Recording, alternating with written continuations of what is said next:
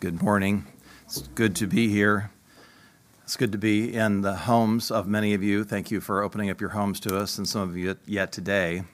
It's good to see the infamous sunshine from the Sunshine State. This is the day that the Lord hath made. Even if it was cloudy, we would say that, right? We'll be in Ephesians chapter 6 today, primarily focusing on verse 14, and I'll be preaching on a subject that is one of my favorites. I think that if I knew I had one Sunday left to give, I would probably preach on this subject, though I'm not sure. But we'll be talking about justification through the imputed righteousness of Christ, but not in a heady sort of theological, academic way, but rather what we might call applied justification, and specific with respect to spiritual warfare and putting on the breastplate of righteousness. Ephesians 6:14, stand therefore, having your loins girt about with truth, and having on the breastplate of righteousness. So we'll be looking at that last phrase, and when we consider the breastplate of righteousness, we need to understand that there's two aspects of righteousness, both of which serve as armor against Satan's attacks. And one is our justification righteousness, which is where I'll really be focusing the most this morning.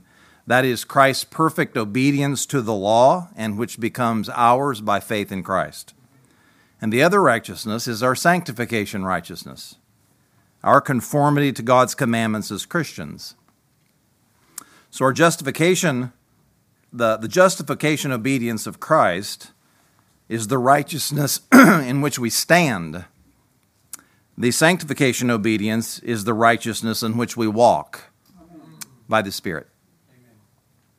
And it's possible, I think, that Paul is referring to these two aspects of it in 1 Thessalonians 5:8, where he has a very similar verse to this one, describing the breastplate there as one of faith and love. He says there, but let us who are of the day be sober, putting on the breastplate of faith and love, and for an helmet the hope of salvation. So there the helmet of salvation is identical to here in Ephesians 6, but the breastplate is described differently. Rather than a breastplate of righteousness, it's described as a breastplate of faith and love. But faith, of course, is that which lays hold of the righteousness of Jesus Christ, and love is a perfect summary of sanctification righteousness, summing up all the law and all the duties and commandments of it. So let's first look at sanctification righteousness as armor against Satan's attacks. Satan, as you are well aware, is called the accuser of the brethren. He loves to tempt us to sin and then turn around and throw it in our face and point out that we have failed and that we have displeased the Lord.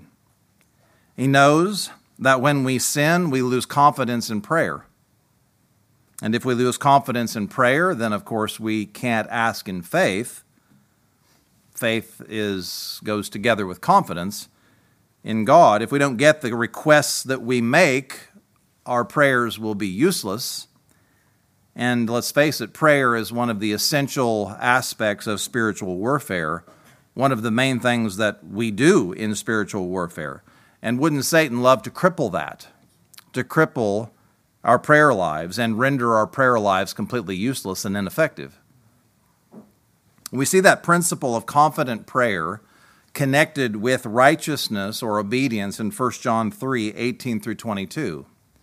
You see this connection there.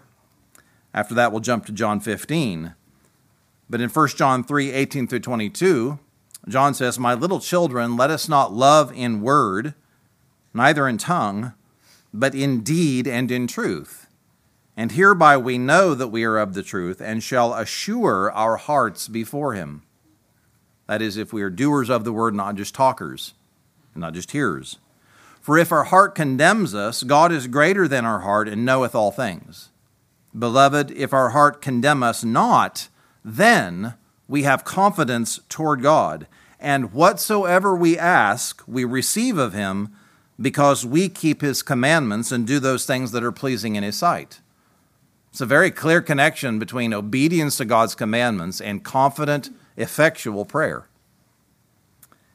And that is also emphasized in John 15, 7 through 10, when Jesus is talking about abiding in him. He says there, starting in verse 7, "If ye abide in me, and my words abide in you, ye shall ask what ye will, and it shall be done unto you." That's effectual prayer. "Herein is my Father glorified, that ye bear much fruit, so shall ye be my disciples. As the Father hath loved me, so I have loved you. Continue ye in my love.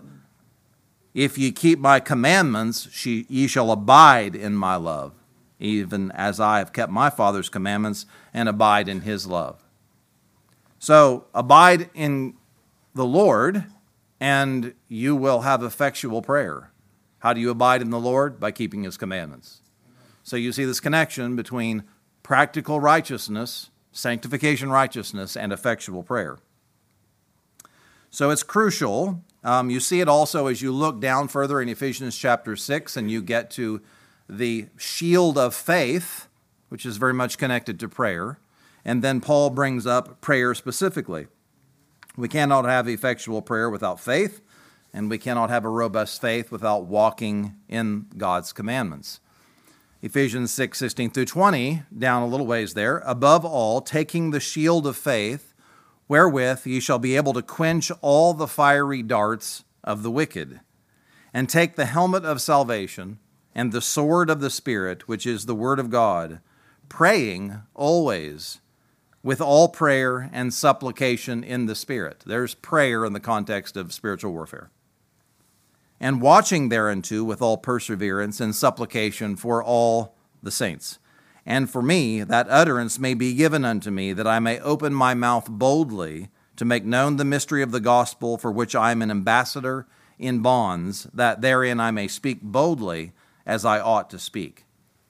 So, when we succumb to Satan's temptations and we disobey God's commandments, we are essentially restocking Satan's quiver with fiery darts, which he then turns around and shoots at us.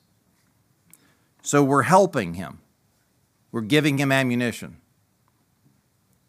supplying our arch enemy with accusations and arguments to use against us. He doesn't need our help. Satan is a liar, and he's not above making stuff up, but it's more effective to use the truth, to just bring up true stuff about us to accuse us with. But when we put on the armored breastplate of righteousness, we protect ourselves from Satan's accusations, walking in obedience.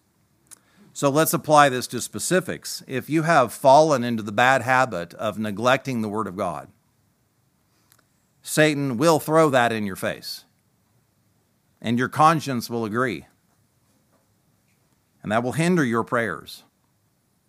But if you have a regular discipline in the Word, then Satan cannot use that as ammunition against you. You have put on the breastplate of righteousness. If you have been rude and mean and disrespectful to your spouse or to your parents or to your children or your siblings or your coworkers, Satan will be able to accuse you of that, and your conscience will have to agree. And this will hinder your prayers. Think of 1 Peter 3:7. It's applied to husbands here, but it could be applied beyond that. "Likewise, ye husbands, dwell with them," even the wives, "according to knowledge, giving honor unto the wife, as unto the weaker vessel, and as being heirs together of the grace of life, that your prayers not be hindered." So many times our prayers are hindered because of our not dwelling with other people in an understanding way. Here, specifically, husbands toward wives, not in a gracious, understanding way. If you are indulging lust through porn, then of course Satan will be armed with many flaming arrows to shoot at you, and your conscience will accuse you, and you will have no heart to pray. Your prayers will be empty and powerless. Amen. The same is true if you're participating in gossip, if you're getting drunk, if you're gluttonous, if you are serving some created thing as an idol, if you are hypocritical, if you are bitter and unforgiving toward someone, if you're wasting time in vanity and you know it, if you're losing your temper with other people and having outbursts of anger. And this is not to say that a Christian is perfect. No Christian is. Far from it. It's not possible to be sin-free in this life. But we're talking about willful, deliberate sin. Things that your conscience keeps crying out to you about and you keep ignoring it. That's a good way to leave yourself unarmed and exposed and powerless before the enemy. That's not putting on the breastplate of righteousness. That's leaving yourself exposed. Putting on the breastplate of righteousness would involve repentance and obedience. So that's the aspect of sanctification righteousness and how that is to be a shield for us against the fiery darts of the evil one. Now let's consider the other aspect of righteousness. The righteousness of Christ that is ours through faith. And this aspect is exceedingly important, just all around, but in the context here with spiritual warfare, it's vitally important. And I would argue that it is even more important than sanctification righteousness, as important as that is. Because, number one, there's a logical primacy to it. You cannot have sanctification righteousness without having first the imputed righteousness of Jesus put into your account through faith. And additionally, what I hope to show is that putting on this righteousness as a breastplate is often preventive medicine for sanctification righteousness failures. Or to put it another way, putting on the righteousness of Christ by faith helps you put on sanctification righteousness. And I'll explain what I mean by that in a little bit. But let's just go back to the beginning, to the garden, and consider the problem and then the solution that has been provided. The problem is that outside of Christ, we are unrighteous. And that's not a small problem, it's a huge problem. Before the fall, Adam and Eve were naked and not ashamed. Why was that? Because they were righteous. They had no sin guilt to make them ashamed.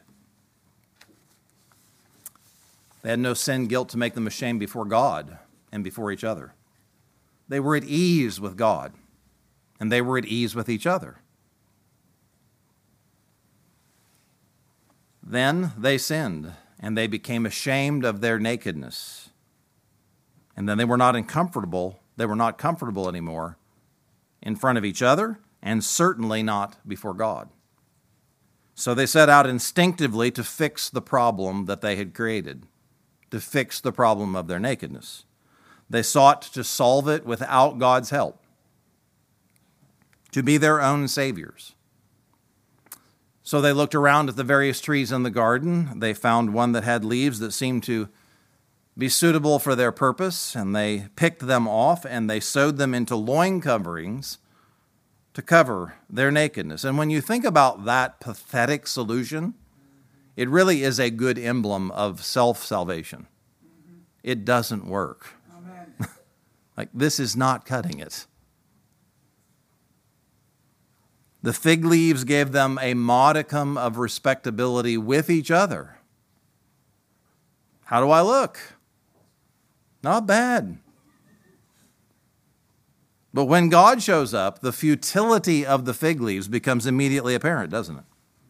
The leaves provided no such confidence before him, and that's why they dove for the bushes. They did not want to talk to God. They didn't want to see God. They wanted God to go away. But God didn't go away. He queried them, and then he punished them. But then he gave them the first gospel promise of a Savior in Genesis 3:15. And he clothed them himself with animal skins, which many look at as an indicator of the first sacrifice. Only God can fix the nakedness problem. Amen. That's the lesson. That's right. Only God can provide the clothes that you and I need. Sinners cannot save themselves by the work of their hands. God must do it. God must do the work. Salvation is of the Lord. Amen.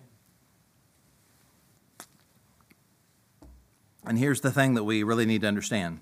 What happened there in the garden was not a little thing. It was a massive thing. It was not a little fall. It was a colossal fall. You and I would be radically different people right now if there had been no fall. Amen. Radically different. So different that you can't quite even get in touch with it. We are the way we are because of the fall. We are pathologically insecure because of the fall. We were created by God to have communion with Him, to enjoy fellowship and peace with Him, and to bask in His approval. And the fall ruined all of that.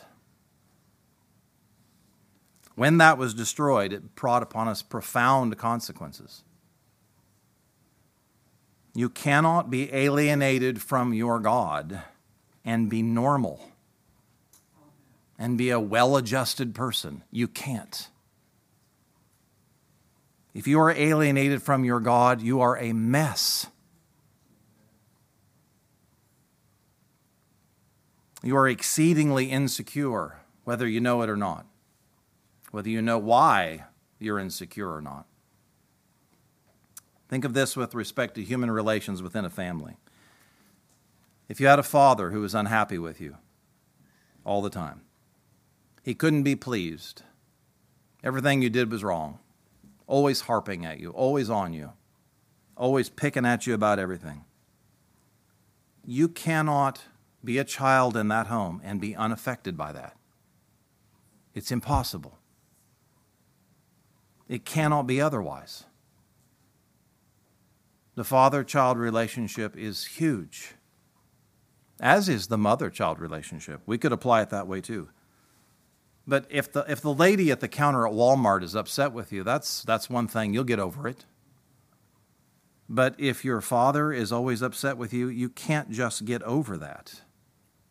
Even if the reasons why he's upset with you, like 3/4 of the time or more, are trivial, and you know it. You know he's being unreasonable. Even then, you can't get over that. You are hardwired to desire his approval, and if you don't have it, you've got issues. Well, let's just extrapolate that billions upon billions of times with respect to God. God is holy, holy, holy. He is not pleased with sin. Amen. And yet we sin multiple times a day. Forgive us, Lord. And he's not pleased with that. It's not okay. And you can't live without his approval. How do you just get over it? You don't. You can't. I'm talking mainly here about what it is like to be an unbeliever in this world. So that describes some of you in this room. But for those of you who are believers in this room, there's a carryover effect as well. The reason we have to put on the armor of righteousness, the breastplate of righteousness, is because this problem still remains with us. It's still an issue. So if you need the approval of God, but you don't have it, it not only makes you alienated from God and insecure and restless and essentially a permanent thumbsucker, but it also causes you to not want to be near God. It makes you compulsively search about for fig leaves to cover your nakedness of your unrighteousness. You need to cover up that sin, your mess. But because you don't want to be near God and his holiness, you hide from him and you run the opposite direction, looking for ways to save yourself, looking for ways to sow on your own righteousness. That was the problem with the Jews, although not exclusively their problem. It's a human problem. But in Romans 10, 1 through 4, Paul said of the Jews, "Brethren, my heart's desire and prayer to God for Israel is that they might be saved. For I bear them record that they have a zeal for God, but not according to knowledge. For they, being ignorant of God's righteousness, and going about to establish their own righteousness," fig leaves, "have not submitted themselves unto the righteousness of God. For Christ is the end of the law," or goal, or purpose of the law, "for righteousness to everyone that believeth." Amen. That was the problem with the Pharisees as well. They were obsessed with establishing their own righteousness. That was their fig leaves. And just as the fig leaves worked, quote unquote, worked for Adam and Eve with each other, gave them a certain comfortability around other sinners, so the Pharisees trusted to such things. But such things are worthless in the presence of God. The only people that fig leaves ever impresses or fools are other sinners, before whom you will not stand and answer. In fact, for the self-righteous, God is not in their thoughts. He's in the subconscious, but he's not foremost in the thoughts. They are entirely consumed with other people and how this looks good before my neighbor and how I might look better than you and be doing better than you are. That's the all-powerful, consuming thought. In Matthew 6, 1 through 2, Jesus warned, "Take heed that you do not your alms before men to be seen of them. Otherwise, you have your reward. You have no reward of your Father which is in heaven. Therefore, when thou doest thine alms, do not sound a trumpet before thee, as the hypocrites do in the synagogues and in the streets, that they may have glory of men. Verily, I say unto you, they have their reward." In verse 5, just down a few verses, he adds, "And when thou prayest, thou shalt not be as the hypocrites are, for they love to pray standing in the synagogues and in the corners of the streets, that they may be seen of men. Verily, I say unto you, they have their reward." In verse 16 of that chapter, he says, "Moreover, when ye fast, be not as the hypocrites of a sad countenance, for they disfigure their faces, that they may appear unto men to fast. Verily, I say unto you, they have their reward." And then in Matthew 23, 5 through 7, Jesus gives this same description of them regarding the Pharisees and all the woes he pronounces upon them. He says, "But all their works they do for to be seen of men. They make broad their phylacteries and enlarge the borders of their garments, and they love the uppermost rooms at feasts and the chief seats in the synagogues, and greetings in the markets, and to be called of men, Rabbi, Rabbi." All false professors of Christianity have this in common. They are rejecting the righteousness of Christ, received by faith, and they are instead resting in their own righteousness, which they perform for the sake of men. The same is true of every other religion in the world. Catholicism, Buddhism, Islam, Hinduism, Judaism, Mormonism, the JWs, etc. All of them are the products of man's never-ending search for a nice set of fig leaves. This group has their own designer fig leaves. This group has their own. Switch religions and you just have to pick a new set of them. But it consists of outward rituals, easy enough to do, that impress no one but other sinners. And the righteousness of these religions, it goes no deeper than the skin, polishing the outside of the cup while the heart remains untouched. And the same can be said for systems of self-righteousness that are not formal religions, which we see in the pagan world of today, things like social justice and saving the planet through green technology and things like that. Why are these people so absorbed in these projects? Because they're looking for fig leaves, because they need them. You can't just be naked. You can't take it. You've got to cover yourself. In Matthew 23 through 25, we see another feature of fig leaf religion, majoring on minors and minoring on majors. Woe unto you, scribes and Pharisees, hypocrites, for ye pay tithe of mint and anise and cumin, and have omitted the weightier matters of the law, judgment, mercy, and faith.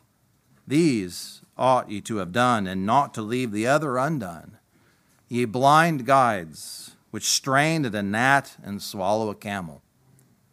Woe unto you, scribes and Pharisees, hypocrites, for you make clean the outside of the cup and of the platter, but within they are full of extortion and excess.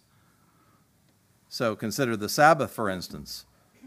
They added all these rules onto the Sabbath, and Jesus kept breaking those rules. They were very incensed about that, while they cared nothing for the souls of men and took advantage of widows. They majored on the easy stuff and they minored on the major stuff. Totally neglected it, actually. It was easy to keep the Sabbath rules that they kept. Don't pick up your pallet and carry it on the Sabbath day. What's so hard about that? Check. Didn't do that. I'm a good person. This is just a policy. It's righteousness by policies. That's what Islam does. It seeks to establish total dominance in a society, to set up Islamic policies so that you don't have to fight temptation. It's just done for you through the civil code.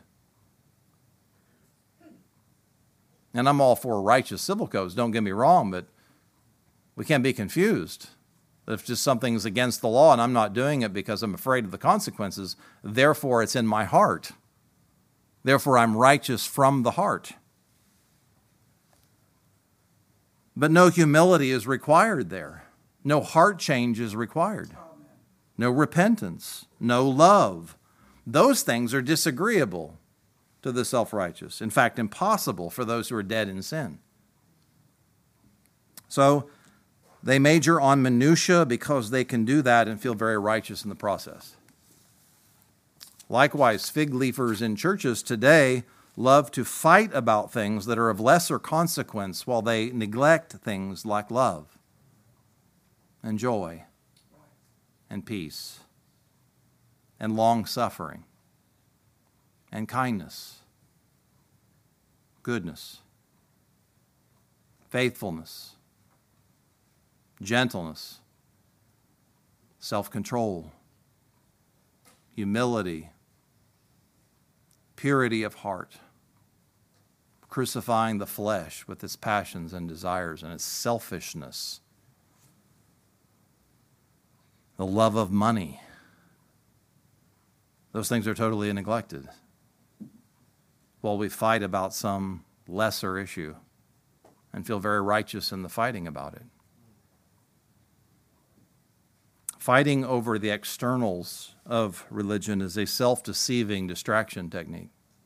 Amen. It distracts attention away from the inward heart failure, while at the same time making us feel very righteous and zealous for God. The idea of being counted righteous on the basis of a gift of righteousness received from Christ, is a real stumbling block to those whom Jesus calls the righteous, those who are working hard to establish their own righteousness and who boast in the law and boast in their convictions and boast in their particular take on how to live the Christian life. It's very difficult for such people to take any interest in renouncing something they've been working so hard on. To see that as filthy rags and to look at the pure white robe of Jesus Christ is what they need for covering. Amen. Just why Jesus said he did not come to call the righteous, but sinners to repentance. The righteous aren't usually interested in a Savior. They're only interested in keeping certain religious rules that make them look and feel strong. Amen.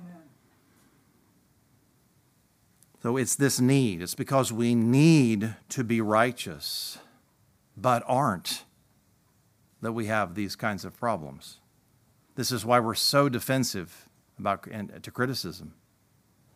Can't handle it. It's because we are trying to cover ourselves with fig leaves, and part of our fig leaves is our sense of blamelessness. Not my fault. The woman you gave me. Adam even blamed God in that. The nerve.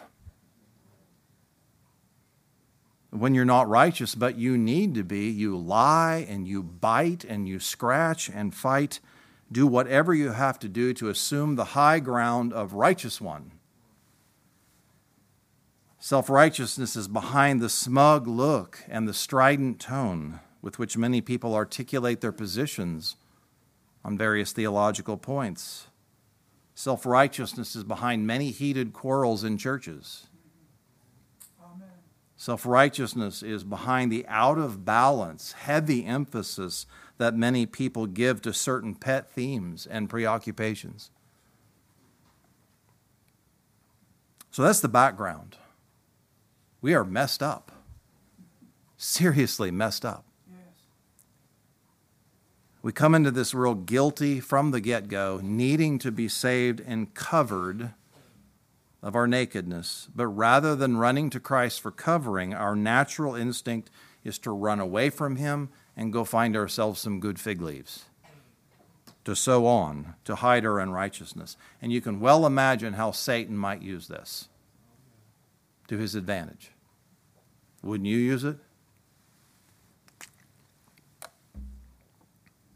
The solution is the righteousness of Jesus Christ.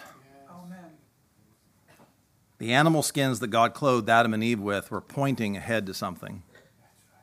They were an emblem of something else coming in the future. They signified God's provision to cover us, to hide our nakedness. And that provision comes through the work of his beloved Son. He sent his Son, Jesus Christ, into the world to be born under the law and to fulfill all the righteous requirements of the law in our place. Jesus came as a second Adam, the last Adam, to do what the first Adam failed to do. Be perfect. Jesus kept the law to perfection. When Satan tempted him, unlike Adam the first, he resisted and prevailed. Amen. The New Testament is very clear on this point. And listen to these verses that you've heard before. Listen to them again with this in mind, of the need that you have to be covered with a perfect righteousness. Speaking of Jesus in Hebrews 4:15, for we have not a high priest which cannot be touched with the feeling of our infirmities, but was in all points tempted like as we are, yet without sin. That's what you need. Hebrews 7:26, for such a high priest became us, that it was as becoming to us or fitting for us to have him, who is holy, harmless, undefiled, separate from sinners and made higher than the heavens. That's what you need to be. Holy, harmless, and undefiled. 1 Peter 2:22-23, speaking of Christ, who did no sin, neither was guile found in his mouth, who when he was reviled, reviled not again. When he suffered, he threatened not, but it committed himself to him that judgeth righteously.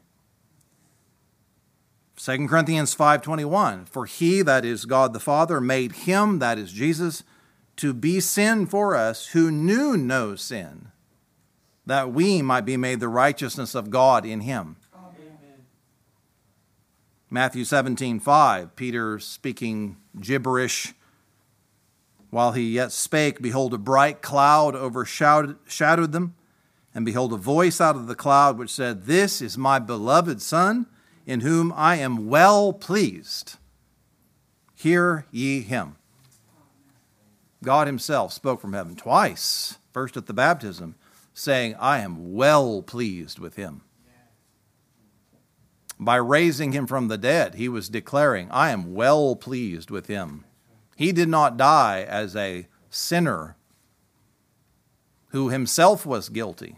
He died for the sins of others, and I'm raising him up, as signifying many things, but one of them is that his approval still remains upon him.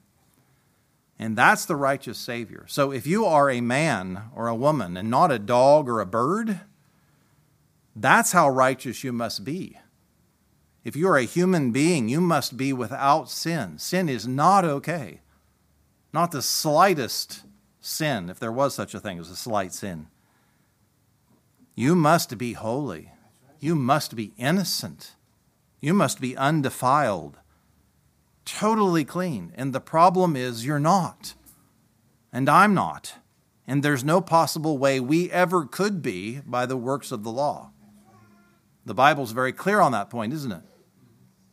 Galatians 2:16, knowing that a man is not justified by the works of the law, but by the faith of Jesus Christ, even we have believed in Jesus Christ, that we may be justified by the faith of Christ and not by the works of the law, for by the works of the law shall no flesh be justified. Galatians 3:10 through 11, for as many as are of the works of the law are under a curse.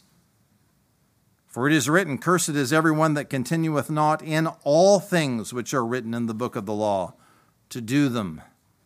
But that no man is justified by the law in the sight of God is evident, for the just shall live by faith. Those who are of the works of the law, who are trying to establish their own righteousness by the works of the law, are under a curse because they're not meeting the terms of that covenant of works. You have to be perfect if you want to do that. And once you've botched it, which came the moment you went out of the womb, how are you going to go back and redo it and correct it? Even if from this moment on in your life you said, okay, sin is really serious, I'm never going to do it again. Even if you could possibly succeed, what's to be done about all the failures in your life leading up to that point? Amen. How will you go back and fix that? The good news is, believers, is that the perfect righteousness of Christ that you need to be justified before God, that is yours in Christ, truly. And unbelievers, those of you who are not at this moment in Jesus Christ by faith, the good news for you is that this righteousness will be yours if you renounce your fig leaf project and come to Him with your open beggar hands, seeking Him for righteousness. Amen. Christ did not come and obey the law of God perfectly in order to show off or to just show you how it's done. He came to obtain perfect obedience so He could give it out. Thank you, Lord. So He could give it to those who trust Him for righteousness. He takes your sin, He gives you His righteousness so that you are truly, really, seriously, no joke, perfect. And it's not based on your sanctification, on how well you're walking the Christian life.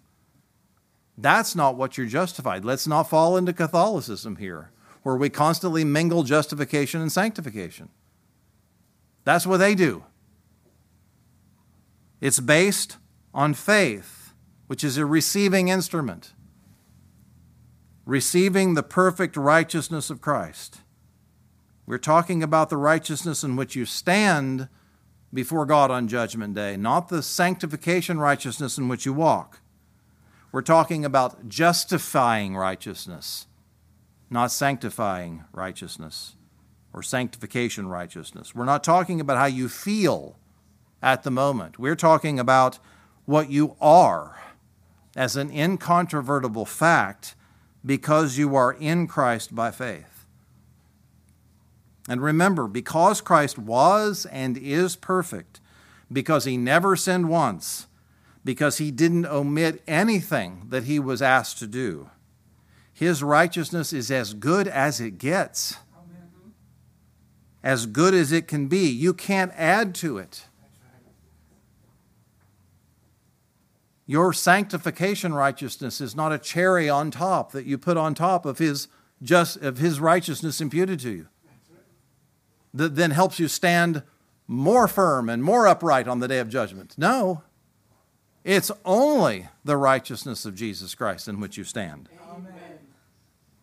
And since that righteousness is yours by faith, this means that you cannot get any more righteous than you already are this moment. Thank you, Lord. And the reason you can't is because Christ can't get any more righteous than he already is. He's already perfect. And if you're in him and it's his righteousness you've received, then you are already perfect. And you can't add to that perfection.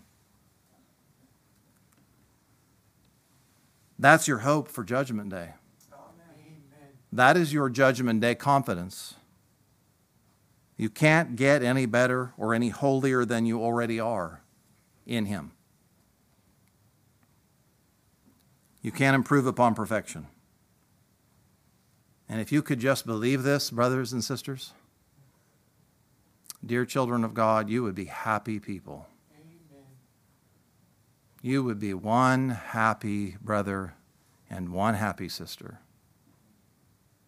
And a lot of your issues would disappear like the morning mist. If you could just believe it. Well, with respect to spiritual warfare, finally getting around to that. There's the problem, there's the solution. Do you suppose Satan might have an interest in distracting you from this perfect, justifying righteousness that is yours by faith?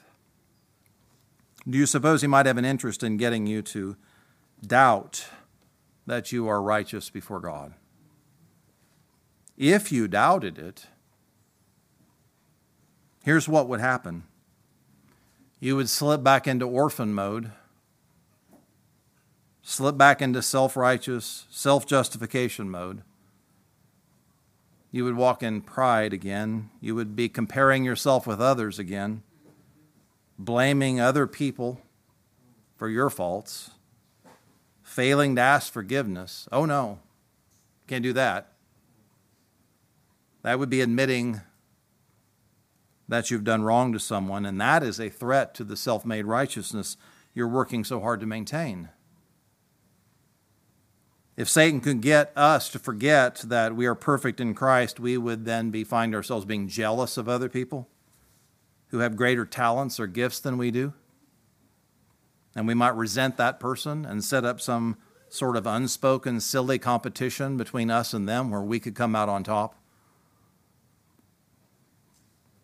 If we forget that our righteousness is in Christ, we might try to act smarter or more knowledgeable than we really are because we'd be tempted to establish knowledge as our righteousness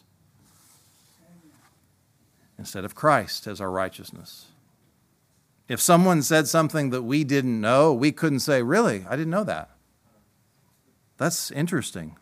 We couldn't say that because we would have to know everything already because knowledge is our righteousness. If you're being trained in a job, you couldn't appear to be actually learning something.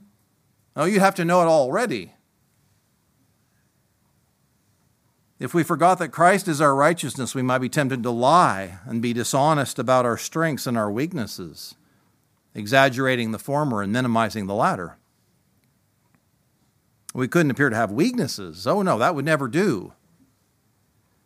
Not only do you have to know everything, but you have to be good at everything. And with respect to true strengths, we would be tempted to stress them all the time and make sure everyone around us knew that the thing in which we were strong, that's the most important thing. That's where it's at. We wouldn't be able to say, like as Paul did, Why do you boast in that which you've received?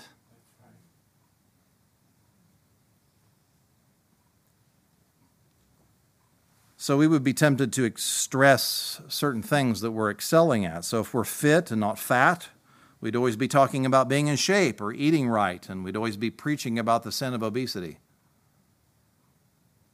If we manage our money well, we'd always be preaching about the sin of debt and extravagance. If we manage our kids well, we'd always be preaching about the sin of bad parenting. It doesn't take long to figure out what people's functional righteousness is. They'll tell you. Amen. It just starts coming out in the conversation. It's where all the emphasis lies, all the stress, all the focus, what we're always harping on. If we were to forget, if the devil was successful, he was to convince us that we're not actually righteous in him, to forget that we might be tempted to make people think that we're older than we are. If that would get us the respect we covet so much, that would generally be true of those in their teens and 20s.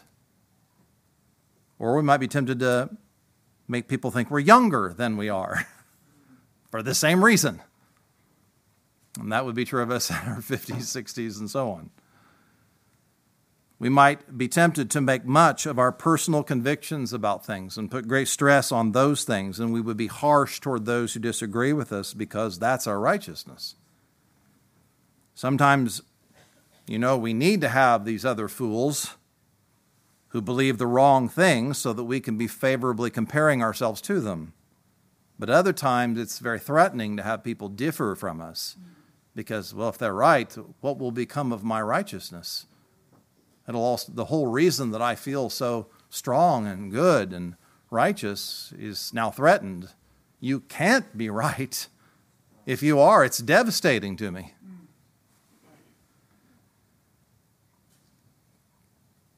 You name it, just about anything can become a functional righteousness for us. There's household righteousness. How many children do you have? Oh, only 10? We got 11. Keep going. Okay. Were your children born in hospitals or at home? No, hospital. Oh, Lord, help us. You use disposable or cloth diapers? How many months did you nurse? Which homeschool curriculum did you use? Oh, really? We did homeschooling God's way. What diet are you following? Are you eating this and this and this? Oh, Lord, help us. There's educational righteousness. Some people boast in their college education or their degrees beyond that, and some people boast that they have no college education at all, that they've not been there at all. So pick either side of it, can become a boast. It's like when Paul said it's neither circumcision nor uncircumcision, but it's faith working through love. Amen. Thank you, Lord. The being a new creature that matters. There's a workplace righteousness. What do you do for a career? Sometimes those questions are meant innocently enough. We're just trying to find out about people, just trying to make conversation. What do you do? Sometimes it can be a test. What's your position on the totem pole? Like, where are you at on the corporate ladder? How much money do you make? There's clergy righteousness. How many are you running in your church? Mm-hmm. A friend of mine went out to a big conference where lots of pastors go, and he said everybody wanted to sit around the table and ask, what are you running? How many are you running? And of course, all the small church guys are sheepish and feeling, naked because of their small churches. And the bigger the church, the prouder and more boastful you feel. But then we could turn that around and boast that we have a small church because I'm preaching the truth. Drove everybody out. even our things that we might at one point be ashamed of can be turned around and become a source of pride if we so choose. Amen. Satan loves this stuff. This is all pride. Pride goes before destruction and a haughty spirit before a fall. Don't think he's not smack dab in the middle of all of this. Put on the breastplate of righteousness, the justifying righteousness of Jesus Christ, in which you are holy and blameless and undefiled. And rest in that. Rest. Just where it goes out of your shoulders and just deep breath. I've arrived. I'm here. I can rest. I don't have to play this game anymore. Thank you, Lord. Rejoice in it. Remind yourself of it often. We already have this justifying righteousness, but Paul is telling us to do something with it in Ephesians 6. To put it on. It has to be in our thoughts. That's what he means by putting it on. One last point of emphasis here. The breastplate is also a protection against Satan's accusations. As I said at the beginning, Satan loves to tempt us to sin and then accuse us when we take the bait, turn around and throw it in our face. And we talked about not giving him ammunition to shoot us with, but we do fail, don't we? And so what then? What happens when we fail? It's one thing to say, well, you shouldn't have done that. You shouldn't have given him ammunition. And that's true. That needs to be said, but what now? Is there any protection now against his accusations? Or do I just have to live with permanent shame and guilt and have him be a prosecuting attorney in my ear for the rest of my life, bringing this up over and over and over and over and over again? Is there no recourse? There is. Zechariah 3, 1 through 5 provides us with a beautiful picture of this. You're familiar with this passage. This is Joshua, the high priest, standing before the Lord, and Satan standing there to accuse. And he shewed me Joshua, the high priest, standing before the angel of the Lord, and Satan standing at his right hand to resist him. Literally, it's Satan standing at his right hand to Satan him. Because that's what his name means. And the Lord said unto Satan, the Lord rebuke thee, O Satan. Even the Lord that hath chosen Jerusalem rebuke thee. Is not this a brand plucked out of the fire? Now Joshua was clothed with filthy garments and stood before the angel. There's his filth. It's true. So when Satan stands there to accuse him, he's not making stuff up. Look at that. Look at those clothes. You've got to be kidding me. And he answered and spake unto those that stood before him, saying, Take away the filthy garments from him.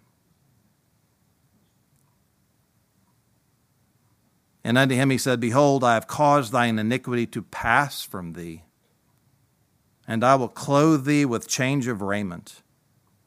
And I said, Let them set a fair mitre on his head. And they set a fair mitre upon his head, and clothed him with garments, and the angel of the Lord stood by. That's the solution. That's the armor. That's the breastplate of righteousness, given by God. Take away the filthy garments. Give him pure, clean, white ones. That's the righteousness of Jesus Christ being pictured there. That's our defense against Satan's accusations. And do we need to repent? Certainly. No doubt. But the point is that in and of ourselves we are unclean and filthy, and Satan could accuse us all day long without lying once. Things that we've done in the past, things that we've done recently. And even if we're doing relatively well, it seems, in sanctification righteousness, our refuge is the perfect obedience of Christ. Amen. That is our strong tower. Romans 8:1, there is therefore now no condemnation to them which are in Christ Jesus. Thank you, Lord. No condemnation. Jesus took all that on the cross. Romans 8:33 through 34, who shall lay anything to the charge of God's elect? It is God that justifieth. Who is he that condemneth? It is Christ that died, yea, rather that is risen again, who is even at the right hand of God, who also maketh intercession for us. Thank you, Lord. That is our breastplate. That is our righteousness. It's borrowed from Jesus Christ, but it's permanently on loan. It is, in fact, ours as a gift. Let us stand in it, and let us rejoice in it. Let's pray. Father, I thank you for this opportunity to preach the gospel. I pray that it will have come with power in the hearts of all of those who are gathered here. We are in need this day, Lord, of sermons that come with your power, but I cannot do that. That's beyond me. I need you to do something when I preach. I need you to preach when I preach.